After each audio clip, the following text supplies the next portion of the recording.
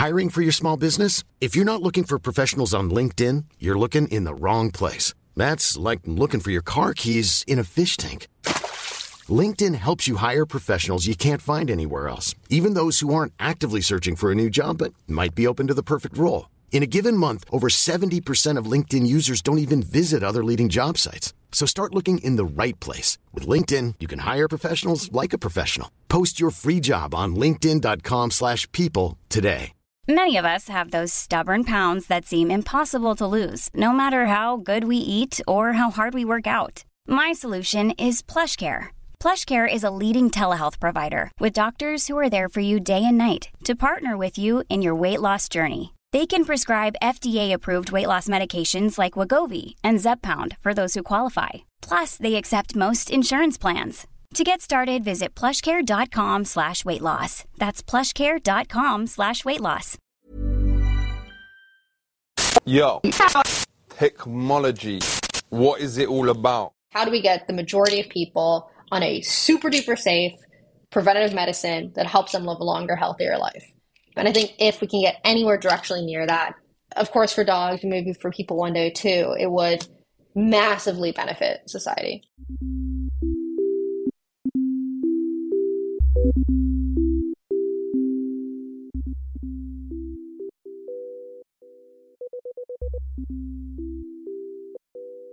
Hello and welcome to Danny in the Valley, your weekly dispatch from behind the scenes and inside the minds of the top people in tech. I am your host, as ever, Danny Fortson, the West Coast correspondent for the Sunday Times. And as always, I'm coming to you from beautiful Oakland, California. This week, I want to talk not about AI. I want to talk about dogs. More specifically, let's talk about dogs living a lot longer than they do currently. That is what Celine Halioua is working on, and she is our guest this week. She is the founder and CEO of Loyal, which is a startup that has raised $58 million. And what they're doing is developing multiple drugs that she hopes will soon be approved as treatments, really the very first ever treatment specifically for the indication of life extension or health span extension for man's best friend. Now, you may be asking right now, why the hell is she doing that? Why not focus on, people? Well, she's doing that too. The goal here is to target the same biological pathways in dogs that affect humans. In other words, the same kind of mechanisms that make us kind of old and decrepit and demented or whatever. A lot of those same kind of mechanisms are at work in dogs. So the idea is if you can prove that it works first in canines, then it's easier to transfer it over to humans. That's the idea. I am sure you have lots of questions about this whole caper, but that's why you're here. Celine has a really compelling personal story. I think what she is working on is genuinely really interesting. I mean, who doesn't love dogs, right? Or as we talk about cats, my cat likes lightning. But you can, of course, listen to this and be the judge of what you think about all that you hear in this conversation. So I promise you'll get a lot out of this. So without further ado, I give you Celine Halioua of Loyal to talk about dogs and helping them live a little bit, maybe even a lot longer than they do today. Enjoy. I'm going to start with something that is self-centered. I have a cat. His name is Lex Lightning. That's cute. It's very cute.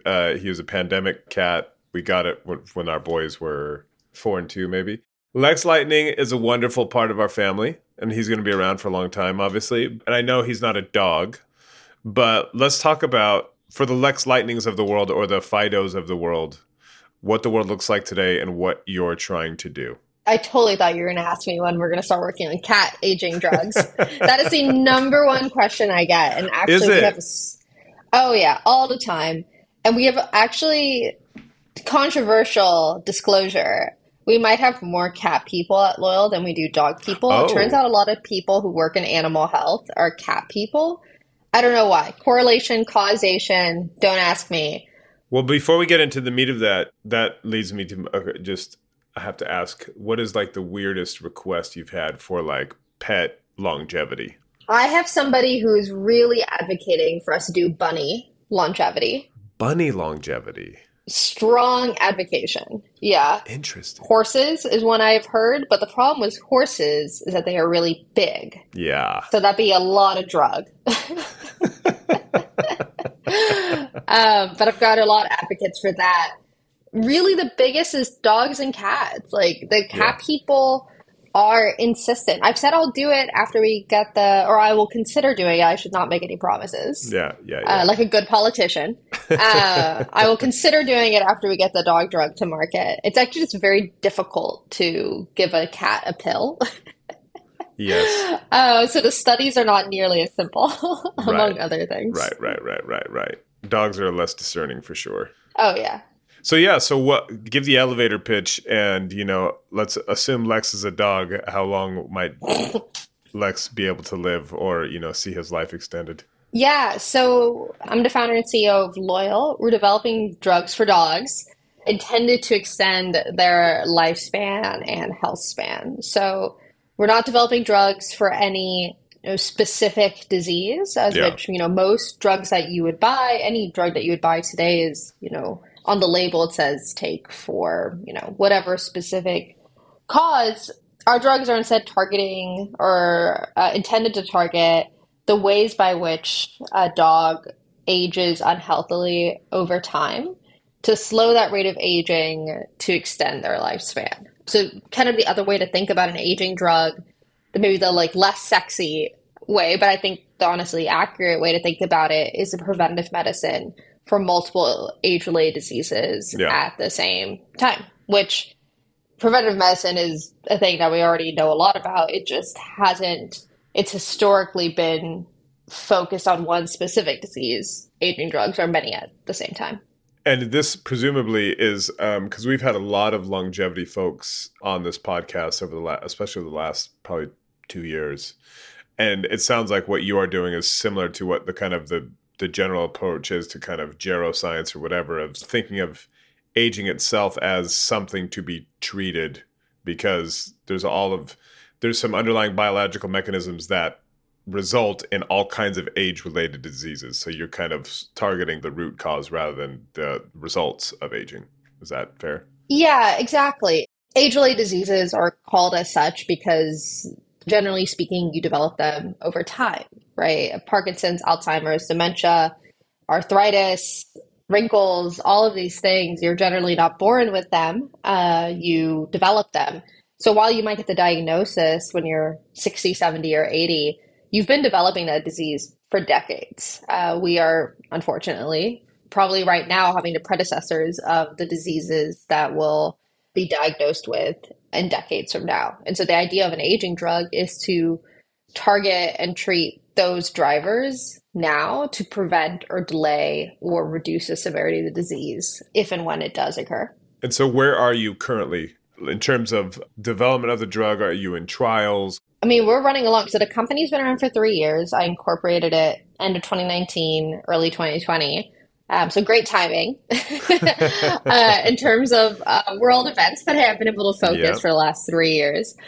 And we are running towards our first drug intended for dog lifespan extension being on market in 2025, in early 2025.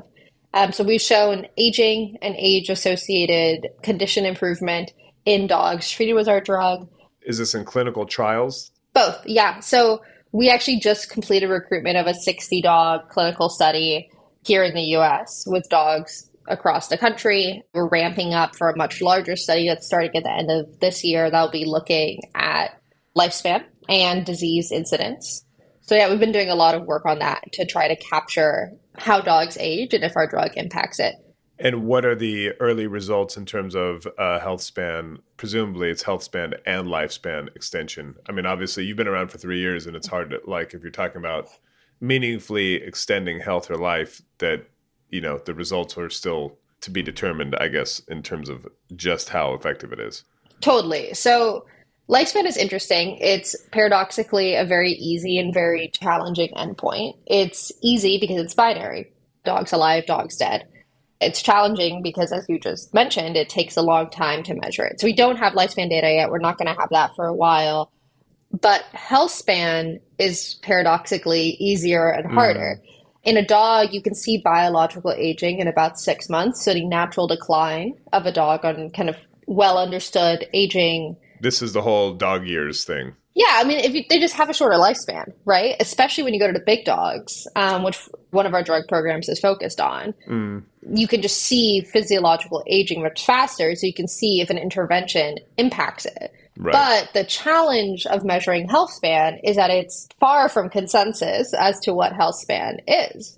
Is this marker or that marker relevant? Is it a disease? Is it health span broad? How do you quantify it? How do you quantify how a pet parent feels their dog is acting? That's a lot of aging is, I have my 10-year-old Roddy sleeping behind me.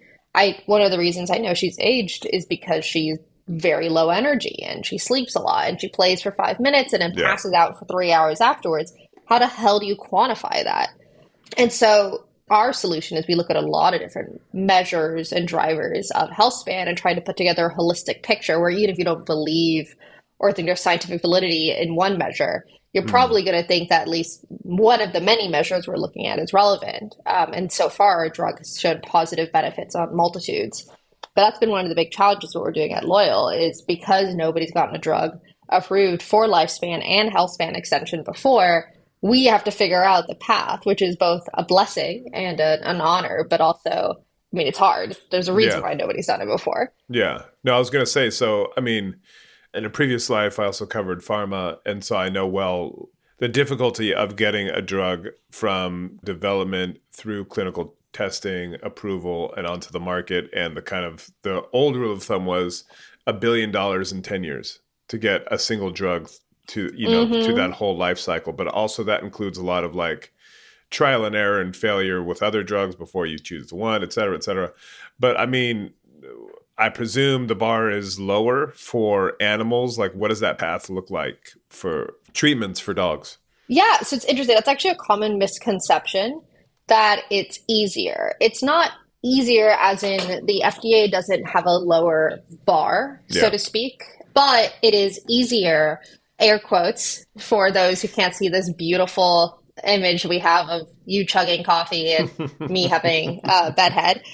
It's easier in that, to what I mentioned earlier, you can see the physiological changes caused by aging much faster. Right. And so it's much more feasible to run a clinical study. It's also easier, quote unquote, in other ways in that your previous reference of 10 years and $1 billion. It's about, depending on what you include in the costs, it's, let's say it can be anywhere from $10 to $30 million, maybe a little bit more, maybe a little bit less to get an animal drug approved. So on market and selling. And the success rate is actually much higher too. This might be in part because people don't try to develop animal drugs for really hard things like Parkinson's, but it's also because it's just easier to run early studies. And in humans, the fundamental challenge is that you test things in mice. You're like, oh, maybe this is working for cancer. Like, spoiler alert, we've cured cancer in mice many, many times, has very rarely translated into people. Yeah. Versus in dogs, you don't really have that challenge, right? You can test something in a beagle if you would like to, or even just go early into companion dogs if the drug is safe and you have a compelling evidence on that. And then you're commercializing it for dogs too.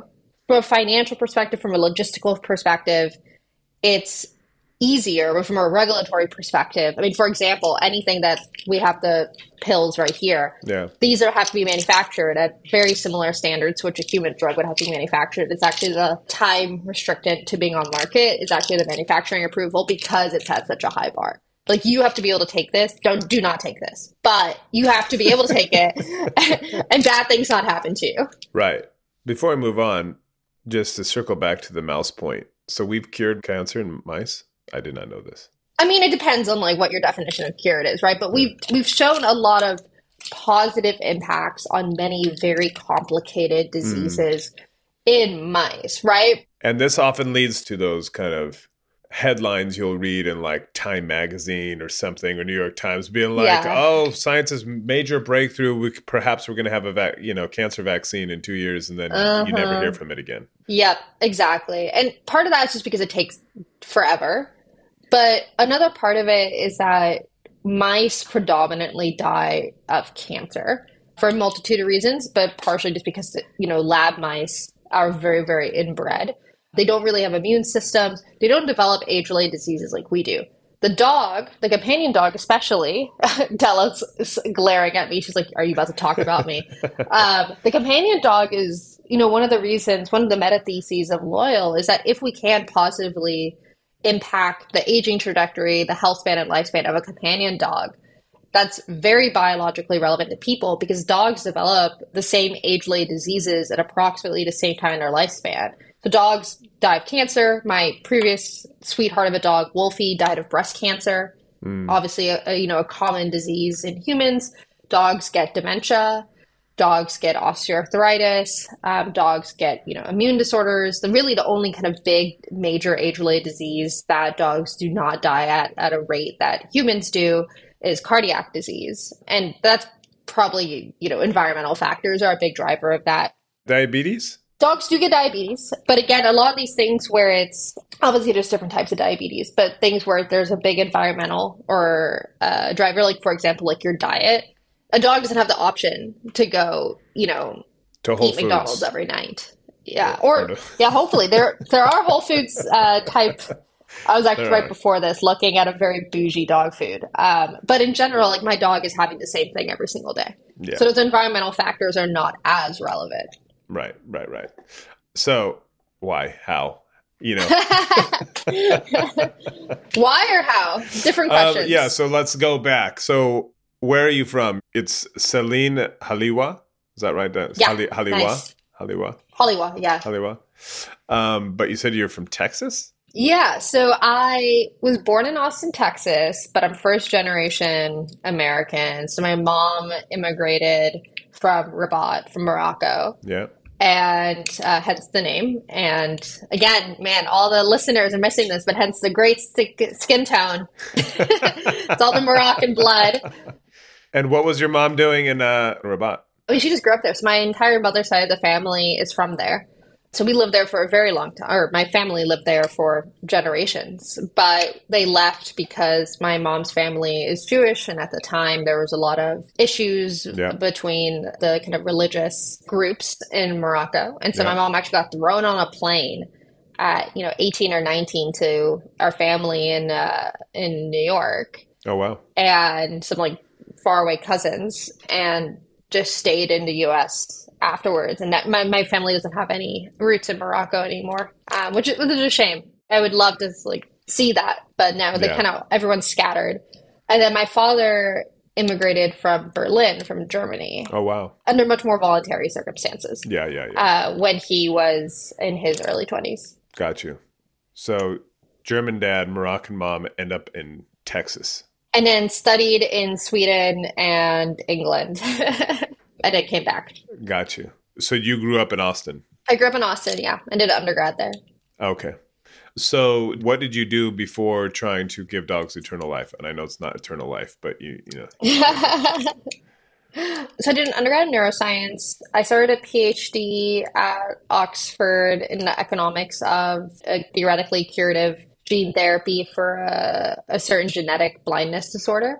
I was really interested in healthcare systems and the economic incentivization of preventative medicine, of which gene therapy was really interesting because you'd have to give this very early in the patient's life. But the payoff, so to speak, from a healthcare perspective was decades later because the blindness disorder would only become severe in the 40s. I loved Oxford. I wanted to stay. I thought I was going to stay in England forever, actually. It's one of the best places I've lived. Are your parents academics? Well, my mom would actually probably get irritated if I said that. My mom has a PhD in public health, but she doesn't practice. And then my dad's a carpenter. Right. Were you like the typical kind of science nerd kid, or were you just... No, I've gone to college for art school. What? Yeah. I was bottom 10 of my high school. Just did not care about much. Then gone to college for art school. And then... kind of long story short, I did a internship shadowing with my family in Germany at a neuro-oncology clinic. And I met a number of patients who were getting kind of the worst diagnosis of their life. And until that point, I kind of always thought the adults could fix things, right? Like we have like the ability to fix problems if they occur. And the fact that there are these honestly stream of patients that every day we're getting these diagnoses, and that the very intelligent, well-intentioned doctors could not do anything for them. No matter what, no matter how much effort, care, money they put into it, you know, their fate was decided. Just something about that just really broke my brain. I felt like that I still kind of feel like we don't have free will in many ways if your biology can just throw your life upside down. And so I switched from art school to neuroscience because I was like, okay, neuroscience, like brain diseases are very difficult to treat in general. And I was just very interested in the brain in general. And you can't actually do that, I think, at UT anymore, because they never would have accepted me into the neuroscience program. You're like, I got in art, but now I'm going to slide into neuroscience. Well, even worse, I had a full scholarship for art. Oh. I never would have gotten that for neuroscience. I mean, my GPA was terrible. Right. But I switched. They let me keep my scholarship, and it all worked out from there. Your GPA in high school was terrible just because you weren't interested? Yeah, I'm like very obsessive and passion driven. And I was at those times, that personality trait was on different things. Yeah. Right. And then I kind of, for better or for worse, like radically prioritize on whatever I'm obsessed about. And so I've now been radically prioritized on this idea of aging and aging drug development for years. It's where I'm going to spend the rest of my life. But I wasn't previously. I didn't know about it, right? Like I was just a little bit slower developing, which I think is, honestly, I'm thankful for it, because a lot of my friends tried so hard in high school and then kind of were burned out by the time they got to college. I got all of that out of my system in high school. Right. And then I just worked my booty off for years, and years and years, when it honestly really mattered. Right. Got you. So you switch to neuroscience, you graduate, and then you go to Oxford to study economics. Mm-hmm. In service of what? If you were kind of now like neuroscience is my thing, and then you go study economics, what's the connection there? So I was really interested in the economics of preventative medicine. Right. In part because of my parents' situation, we didn't really have great healthcare when I was a kid. So when I was 18 or 19, I had tens of thousands of medical debt from like nothing major. It's just like you go to the ER once in the US and it can financially ruin you. I know, it's insane. Yeah, I mean, it was bad. My mom didn't have health insurance until Obamacare.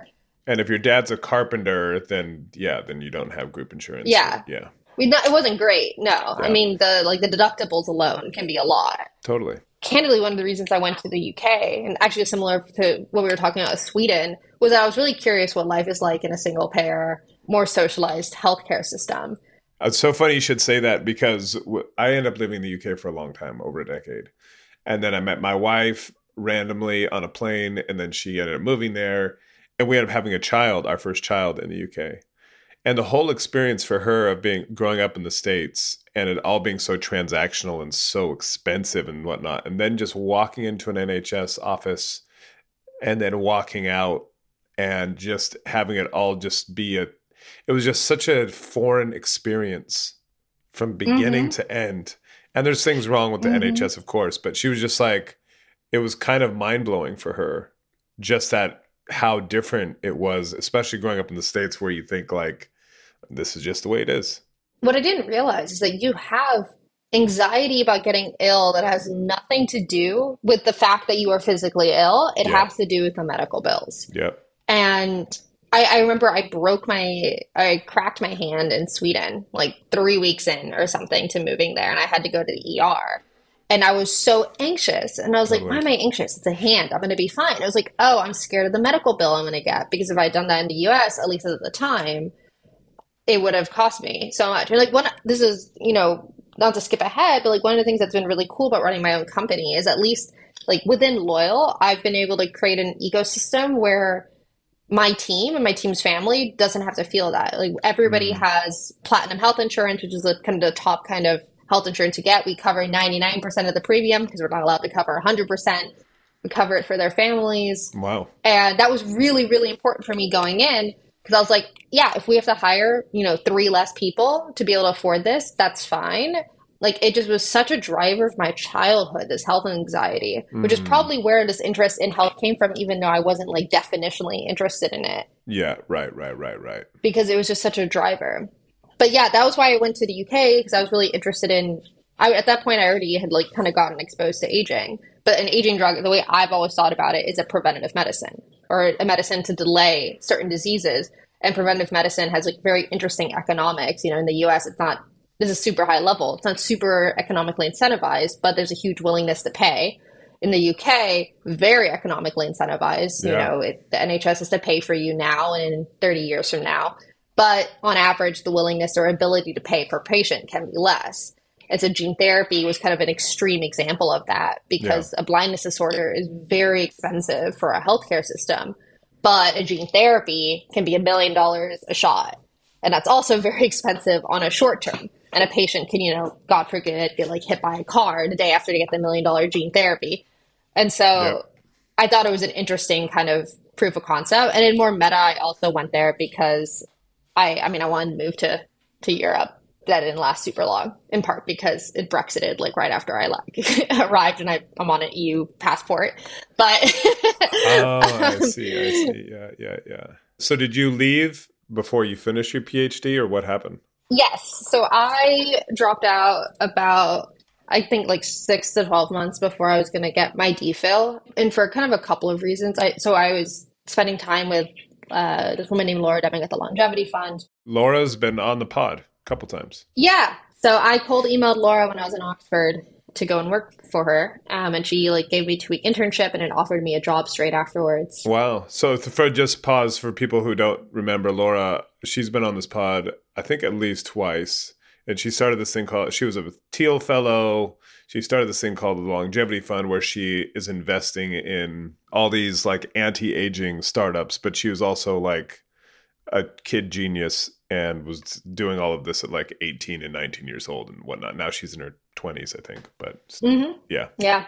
So she offered me an internship, and I was just I wanted to understand how medicines get funded. Venture capital is a huge aspect of that. She's also a huge, huge driver of the aging field. She kind of helped modernize it into what it is today, for which I'm very thankful. So I left to go work with her. And then also because I just had a lot of challenges. I mean, I've written about this, like talked about this publicly, but I had challenges with some of the, let's call it like the hierarchical and conservative nature that you can have in Oxford, especially around gender dynamics and age dynamics. I mean, we can get as deep or not as you want into that, but like, what do you mean? At a high level, and again, I've talked about this publicly, I had a harassment incident with my supervisor, and also more broadly, or one of my supervisors. I had multiple, and the rest were amazing. But unfortunately, bad apple ruins the bunch. Yeah. And then just the experience of going through the bureaucratic, conservative, old white dude, hierarchical churn at Oxford just turned me off so much to the entire thing, where it actually kind of broke my brain a little bit. I was just like, all of this is bullshit. None of this matters. I'm out, this is basically, yeah. Because also I do know that like living, especially coming from America, the UK, I mean, you know, you think, at least on the surface, we're all so similar because we share the language and all that stuff, but you kind of realize it's actually, there's some pretty fundamental differences, and especially at an old, centuries-old institution like you're talking about. Yeah. There's some pretty ingrained stuff there, I would imagine. There was a time when I got in, like, I was going to, like, talk about what I had been dealing with, and I got in trouble because I skipped levels. Like, I didn't talk to the person one level above me. Oh, you jumped the queue. You can't jump the queue. You cannot jump the queue. That is cardinal sin. And I remember being like, I'm sorry, this is what you're mad about? I just told you all of these things, and this is what you're mad about? So yeah, I mean, it was not funny. Great. It's terrible, but it's, in retrospect, it's kind of like, it's like a tragic comedy. But yeah, I honestly, at a certain point, I was just like, I can't. Like, I just couldn't. I don't even know how to describe the like physical feeling. I just got on a plane. Like, I didn't even tell anybody, which isn't like a great move. I would not recommend doing that. But I don't know. I just hit some limit, and I got on a plane, and I flew to San Francisco, and I never came back. Wow. So how long were you there in total? 2-ish years. Oh, okay. Something like that. Yeah. 2.5. I don't know. There's never been a faster or easier way to start your weight loss journey than with PlushCare. PlushCare accepts most insurance plans and gives you online access to board-certified physicians who can prescribe FDA-approved weight loss medications like Wegovy and Zepbound for those who qualify. Take charge of your health and speak with a board-certified physician about a weight loss plan that's right for you. Get started today at plushcare.com/weight-loss. That's plushcare.com/weight-loss. plushcare.com/weight-loss. Hiring for your small business? If you're not looking for professionals on LinkedIn, you're looking in the wrong place. That's like looking for your car keys in a fish tank. LinkedIn helps you hire professionals you can't find anywhere else, even those who aren't actively searching for a new job but might be open to the perfect role. In a given month, over 70% of LinkedIn users don't even visit other leading job sites. So start looking in the right place. With LinkedIn, you can hire professionals like a professional. Post your free job on linkedin.com/people today. There's never been a faster or easier way to start your weight loss journey than with PlushCare.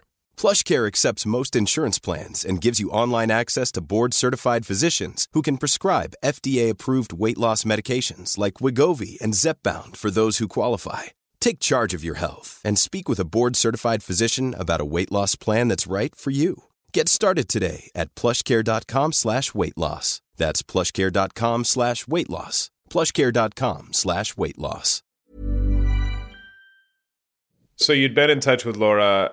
She offers you a gig. So you just like, F this, I'm out, and then fly to San Francisco. Mm-hmm. And what was the plan? Or did you have one? No.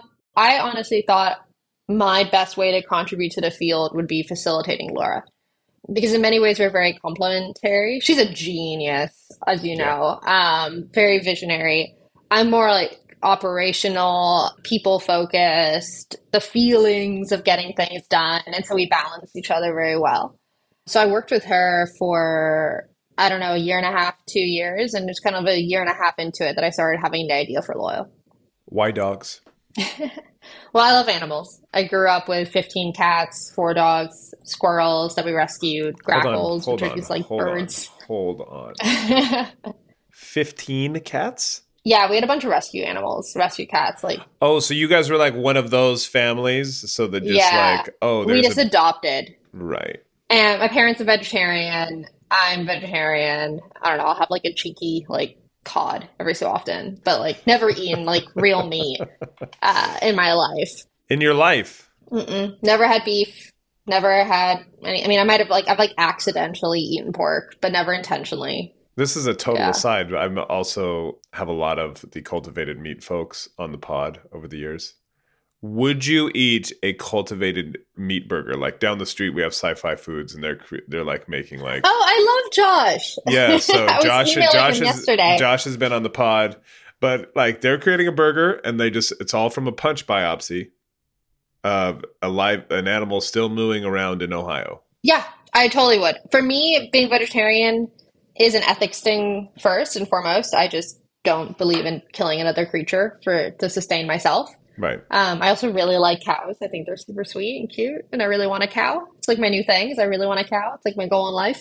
You have just made history for this podcast. I've never thought anybody would say, I really want a cow as a life aspiration. I would love to have a cow. They're so sweet.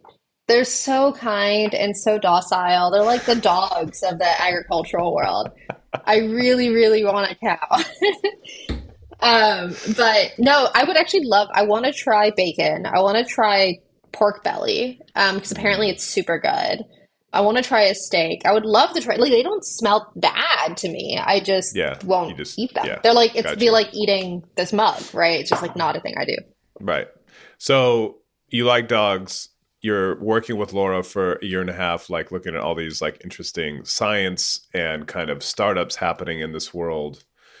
Liking dogs and seeing what's happening, that does not a startup make. So how did you kind of like, what was there a moment where you're like, okay, there's something here, or I can actually have a go at this? So the initial idea, I never thought I'd start a company, never thought I'd be an entrepreneur. The whole like meta fun story of like me learning what Silicon Valley is and the culture of this place. It is so weird.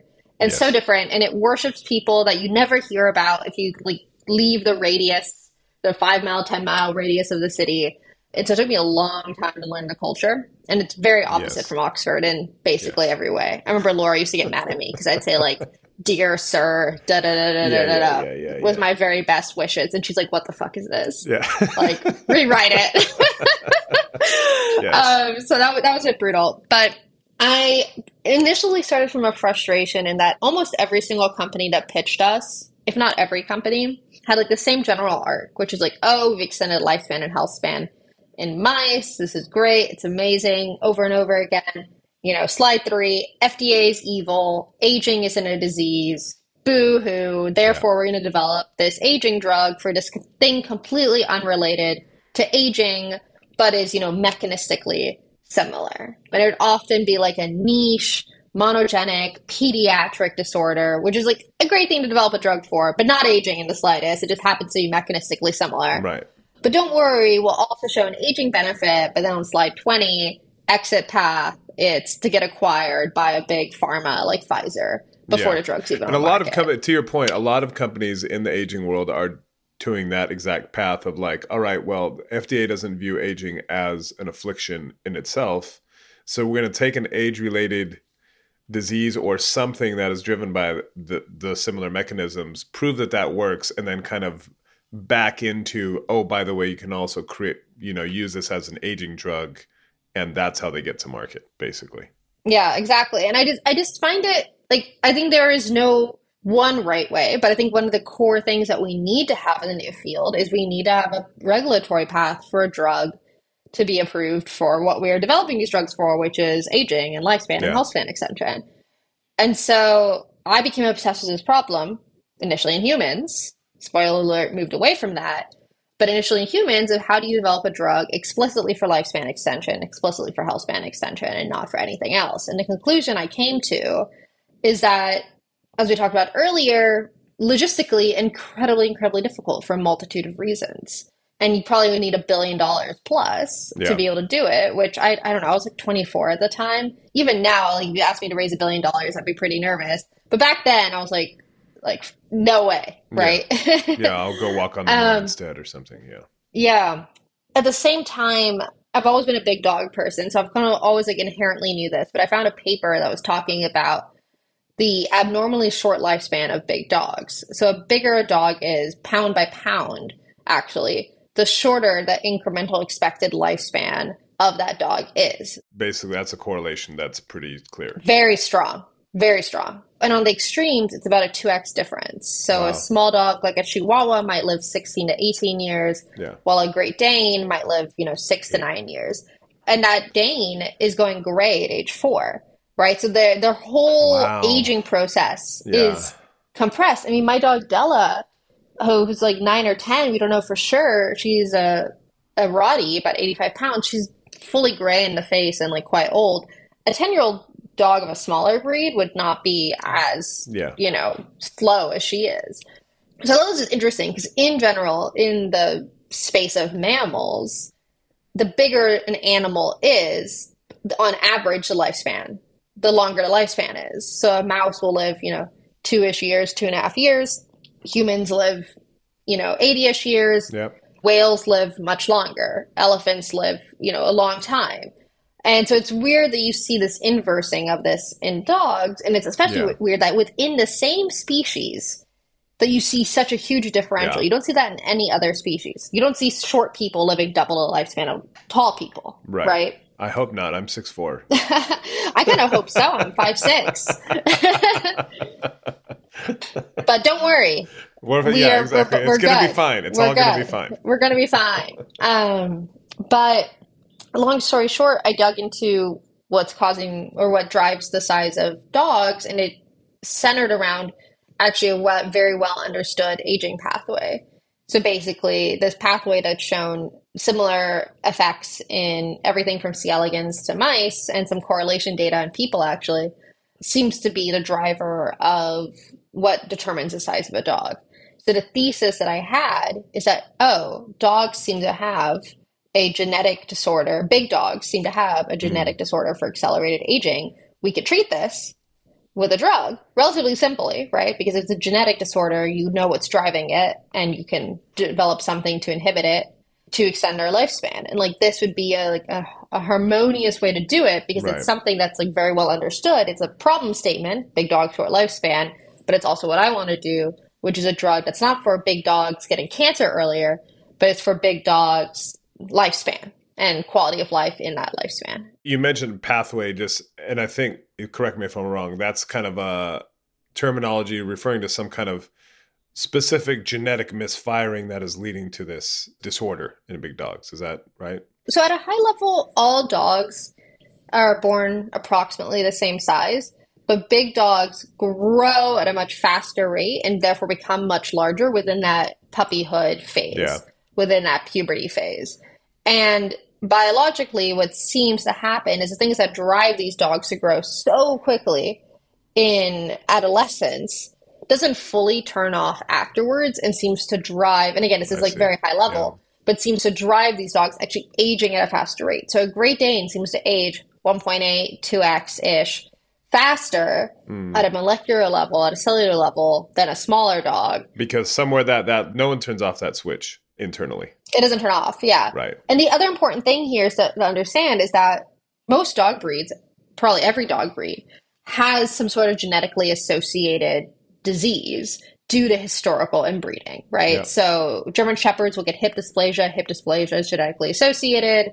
Goldens get cancer, 2 specific forms of cancer at a very high rate. And that's because the way we created dog breeds is by inbreeding. Yep. They bred dogs that look similar, that behave similarly. They would breed within litters. People didn't understand. I mean, they were inbreeding themselves, right? Yeah, totally. They're especially inbreeding their dogs.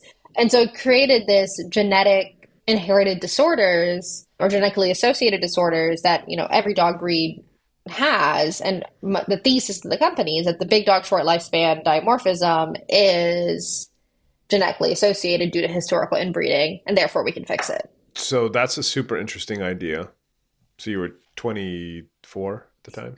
Yeah, I think 24, something like that. So I presume Laura helped you out a lot because she's got her own fund and she knows kind of everybody in the field. But how was that process of actually trying to raise money and start a company? Yeah, so one of the interesting things about biotech is you can't do anything without money. Yeah. Right. Like, what am I going to do? Like, if one study is $500,000. I don't have $500,000 now. I definitely didn't have it then. Right. And you also have to hire people, right? Like, I can have the idea, the concept, but even with my scientific training, I am not a biopharma executive, or at least I wasn't at that time. So I had to hire people who had decades of experience, and people who have decades of experience tend to have families, mortgages, financial responsibilities. It's not like in tech where you have all these 21-year-olds coming out of Stanford, happy to work for, you know, pennies as long as they get equity, will like work 24 hours. Like the game doesn't work in biotech. You need the best possible person for the role if you want to maximize your probability for success. And while of course I understand that you can't pay, you know, Pfizer salaries, they sure as hell are not going to take like some tiny tech salary. So I actually was for a very long time embarrassed to say the phrase dog longevity. It's kind of ridiculous. Now I kind of lean into the ridiculousness of it. But at that time, a little bit less. I don't know. I just became totally obsessed with the idea. I knew it needed to exist, and I didn't think anybody else would start it in the way that I wanted to do it. And so I was the blessing of being naive and not understanding how difficult the thing I was about to embark on was. I was like, well, I'm going to go out and raise $5 million for this. Like, I don't know. I guess I just thought it was such an obviously good idea that, of course, everybody would be like, can I give you 10? And Laura was really supportive in this too. And I had another investor, Greg Rosen, who really kind of, he had worked with me before I started the raise and like really convinced me that like I could be a founder, that I had the chops, that this was a good idea, and that there was a market and like all these other things that we needed to do. So I went out and talked to probably like 130 people, had a 10% success rate. That's not, I mean, first time, that's not terrible. I mean, I had no idea what I was doing, and that deck was horrendous. But, and honestly, like, all of the guts of what we said we were going to do was actually totally incorrect, which we found out the minute we hired people who were experienced in biopharma. But the thesis was right. And the thesis of what we're doing has never changed. Big dog, short lifespan, take what we learn of dogs, translate to people. Right. Like, it's always been the same idea. And we did it. We raised $5 million, and now we've raised like $57 million in total, which is crazy to me. And we have a full team that's, the team itself has been responsible for already 37 FDA approved drugs. So probably 10x more development drugs. And we're not a big team. We're like 45, 50 people. I'm always fascinated by, especially first-time founders, getting people to join. The way I think about it is like, you're like, Christopher Columbus, like in the port in Portugal, or where I think it was in Spain, but I think he actually left from Portugal. Anyway, wherever he left from. But he's the dude out there being like, come on this boat. Trust me, we're not going to fall off the end of the earth. And you're trying to get people who are, as you say, really well established, know what they're doing, know a bunch of stuff you don't know, and trying to convince them to come. How was that process of actually trying to get like these superstars that you're going to need to make this happen? Paradoxically, building something hard can be easier in many ways because it's a really big vision. And there's very few places, like if I convince somebody that dogs first to extend human lifespan and that you could extend dog lifespan and that people would want this for their dogs, if I can convince them on that thesis, there's really nowhere else I can go. Like there's like there's a couple of very excellent academic groups, but they're not developing commercial products. And there's a couple of like companies doing it, but not in the way we're doing it. And otherwise, that's it. And so it's like, honestly, the nice thing about scientists and people who work in biopharma in general is they're super mission motivated. And so I gave them a place where they could work on this problem holistically. Right. And the only thing I'm emotionally attached to is developing a drug for lifespan extension, right? Like that's what I've always said. Like, I don't give a shit what the drug is, how it works. It just needs to be a drug that's developed explicitly for lifespan and health span extension. And so that like freedom in some ways is almost like an academic group, right? Because it's just a core thesis that we're running on. And everything else is to the scientific judgment of the team members we've had and that we do have. And I think that's actually been really good for us. And also it's like, it's nice because I don't delude myself in thinking that I should be the CSO of Loyal. I'm technical, but I'm not, I don't have ego around that, right? Like I see my role as facilitating the team who have experience in working with the FDA and who have experience in manufacturing drugs to scale and have experience building engineering teams, and have experience building creative teams and all of these things. And so in some ways it gives a lot more independence than I think a lot of these people have had previously. Have you had any like tech billionaire types being like, who just like are personally super into the mission? And because I know that like in longevity, certainly in the Bay Area, it's almost culty. There's like a few people who are like really into this idea to living to 150 or 200 or longer or whatever. And they're like quietly putting lots of money into it. Is there a similar vibe with what you're doing or no? So our primary funders are Silicon Valley venture funds, not tech billionaires. Yeah. We do have a number of tech billionaires in the company for smaller checks. We also have Legolas, which is my favorite fun fact. We mostly went venture funds in part because at the time I didn't have a network. And still, I guess I kind of do now, but like I definitely didn't when I was raising for the company. I didn't pattern match super well to like what those people looked for at the time. And that's a whole other narrative we could probably talk a whole thing about, which is like pattern matching in the Valley. But also like Loyal is very boring and practical in certain ways. We're not doing crazy mechanisms of action. We're not doing epigenetic reprogramming or gene therapy. Or we're like, what is the safest, most boring drug that we can develop that we think will extend lifespan? It's a preventative medicine. We're not going for immortality. We're not going for radical lifespan extension. We're not trying to upheave the entire veterinary community. Like the thing that we are radically innovating on is developing a drug and commercializing a drug and hopefully finding, product market fit or whatever on a drug for lifespan and health span extension and bringing that to patients. Everything else we're actually very consensus on. And I think that's important, right? You can't do something as radical as kind of creating a new product category and then also die on all these other hills. It's just a very different narrative that I think a lot of others have, where they're like, this drug has reversed aging in mice by so much, and you, Mr. 70-year-old billionaire, will also be able to have reverse aging. Like, I will never make that promise or claim or even hypothesis to somebody. because it's not what we're trying to do. So just before I let you go, because I know we've kind of gone over a little bit, but I just want to get clear on, so have you guys zeroed in on a drug candidate? And is that what you are testing? And like, what stage of trial are you in terms of like, again, I think you mentioned 2025 earlier, but just what is that? Where are you right now in terms of the potential treatment and then also that timeline or testing? So we have 3 drugs in development, one of which we haven't announced yet, but excited to do that hopefully relatively soon. But 2 that are in full-on clinical development. The first one, which is the one I have sitting here, I mean, these things change. We're obviously we've never made a dime of revenue. We won't until if and when the FDA gives us approval. We can't sell until we have FDA approval, which is really important. We didn't want to go for a supplement. Like a lot of this is that it's an objectively validated drug for this. But it means we've been working on this for over 4 years and obviously have never sold anything. This drug is projected to be on market if everything goes well, 2025. And then the other one, the year afterwards.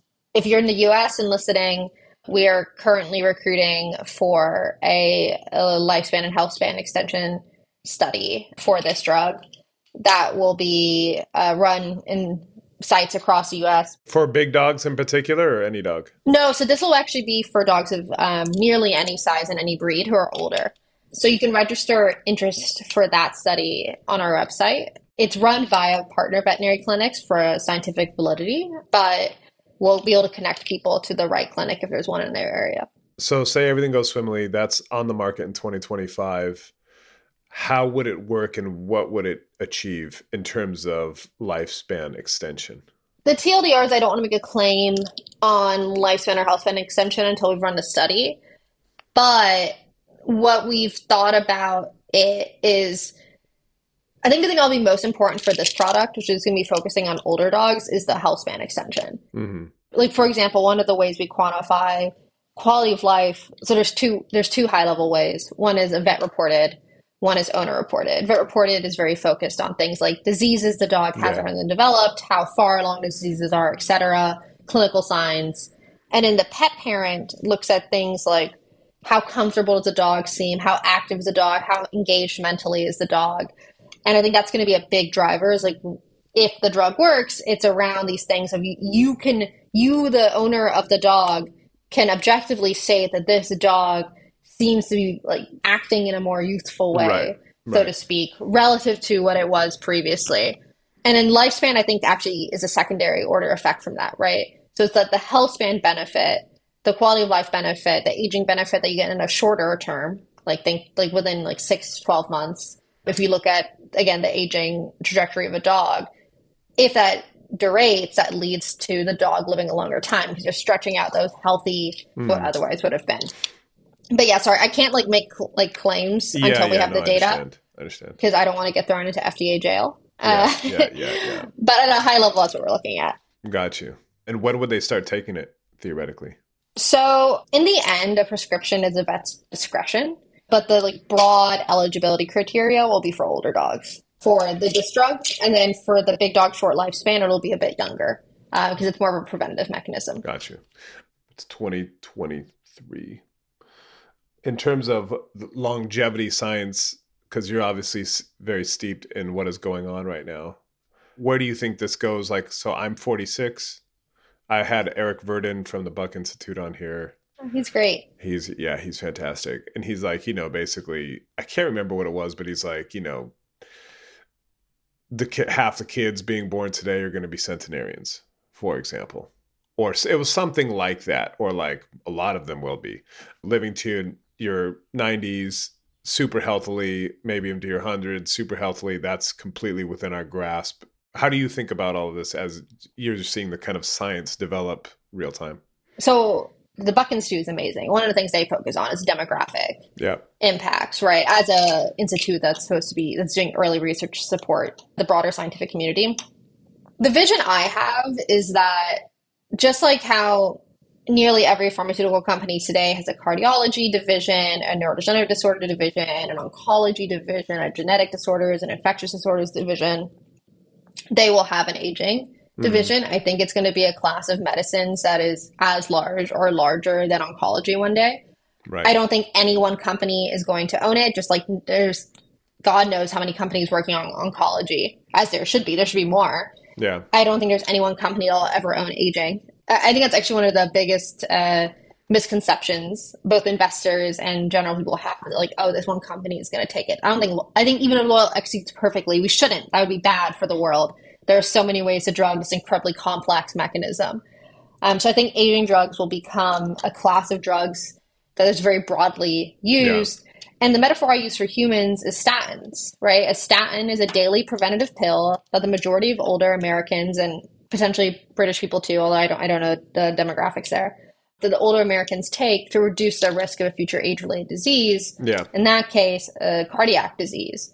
I think an aging drug is that, but for multiple age-related diseases at the same time. And that vision has really informed the drugs that we develop, because again, I'm not doing anything spicy. We're not doing anything that would be an expensive, like to the gene therapy point of $1 million a shot. We're not doing anything like that, because the vision that I'm trying to bring to the world, I think those drugs will be very, very effective. I think you can do a lot more with a drug like that.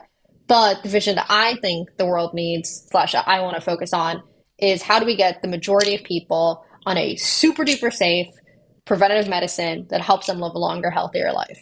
And I think if we can get anywhere directionally near that, of course, for dogs, maybe for people one day too, it would massively benefit society. This pill for the dogs, is that daily as well? So 2 of them are daily and a delicious beef flavor. I was going to say, because trying to give a dog a medicine of any kind can be tricky, depending on the dog. Some dogs just eat everything. We do doggy taste tests, actually. Okay. And fun fact, when a dog does not like the taste of the thing that you've created, they will pee on it. That's actually what I do when I something is made. Don't we all? Yeah, exactly. I've had a bad round at the barbecue. I just pee all over it. That's what I do. Yeah. I mean, it makes it very clear. It's qualitative to quantitative. Correct. Is there pee? Is there not? But 2 of them are going to be or are flavored in this way. So these pills, if you could smell them, smell like beef. And then the third one is a dissolving implant. So think something that's popped in between the shoulder blades, similar to a microchip, that dissolves over 4 to 6 months. That's because it's more preventative. So that way the pet parent can just give it and go. Got you. All right. You've been super generous with your time. I'm going to let you get back to more important matters, but I wish you all the luck. And very, very, very selfishly, I look forward to a drug for our very special Lex Lightning. The best way for us to have the time and capital to work on cat aging drugs would be getting our dog aging drugs to market. Exactly. So we will run as fast as possible. And the bunnies. Don't forget the bunnies. And the horses, of course. And the cows. Let's add cows in there. Yeah, exactly. And that is all the time we have. I want to thank Celine for taking the time. I want to thank you all for the ratings, for the reviews, for listening, for telling your friends and neighbors about the pod, for reaching out. A couple of you reached out about something we discussed last week about there is, in fact, some AI in radiology that is being used as we speak. So I am going to follow up on that because I think it's really interesting. So thank you for that. And yeah, that is it for me this week. I'm writing about AI because, of course, I am. So do check that out in the paper this weekend at thetimes.co.uk, or actually in the physical paper. You can find me on the Twitters at Danny Fortson. You can email me, danny.fortson@sunday-times.co.uk. That is it. Thank you, as ever, as always, for listening. I really do appreciate it. Have a fantastic weekend, and we'll talk to you very soon. Bye-bye.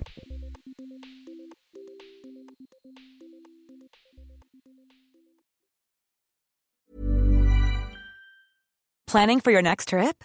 Elevate your travel style with Quince. Quince has all the jet-setting essentials you'll want for your next getaway, like European linen, premium luggage options, buttery soft Italian leather bags, and so much more. And is all priced at 50 to 80% less than similar brands.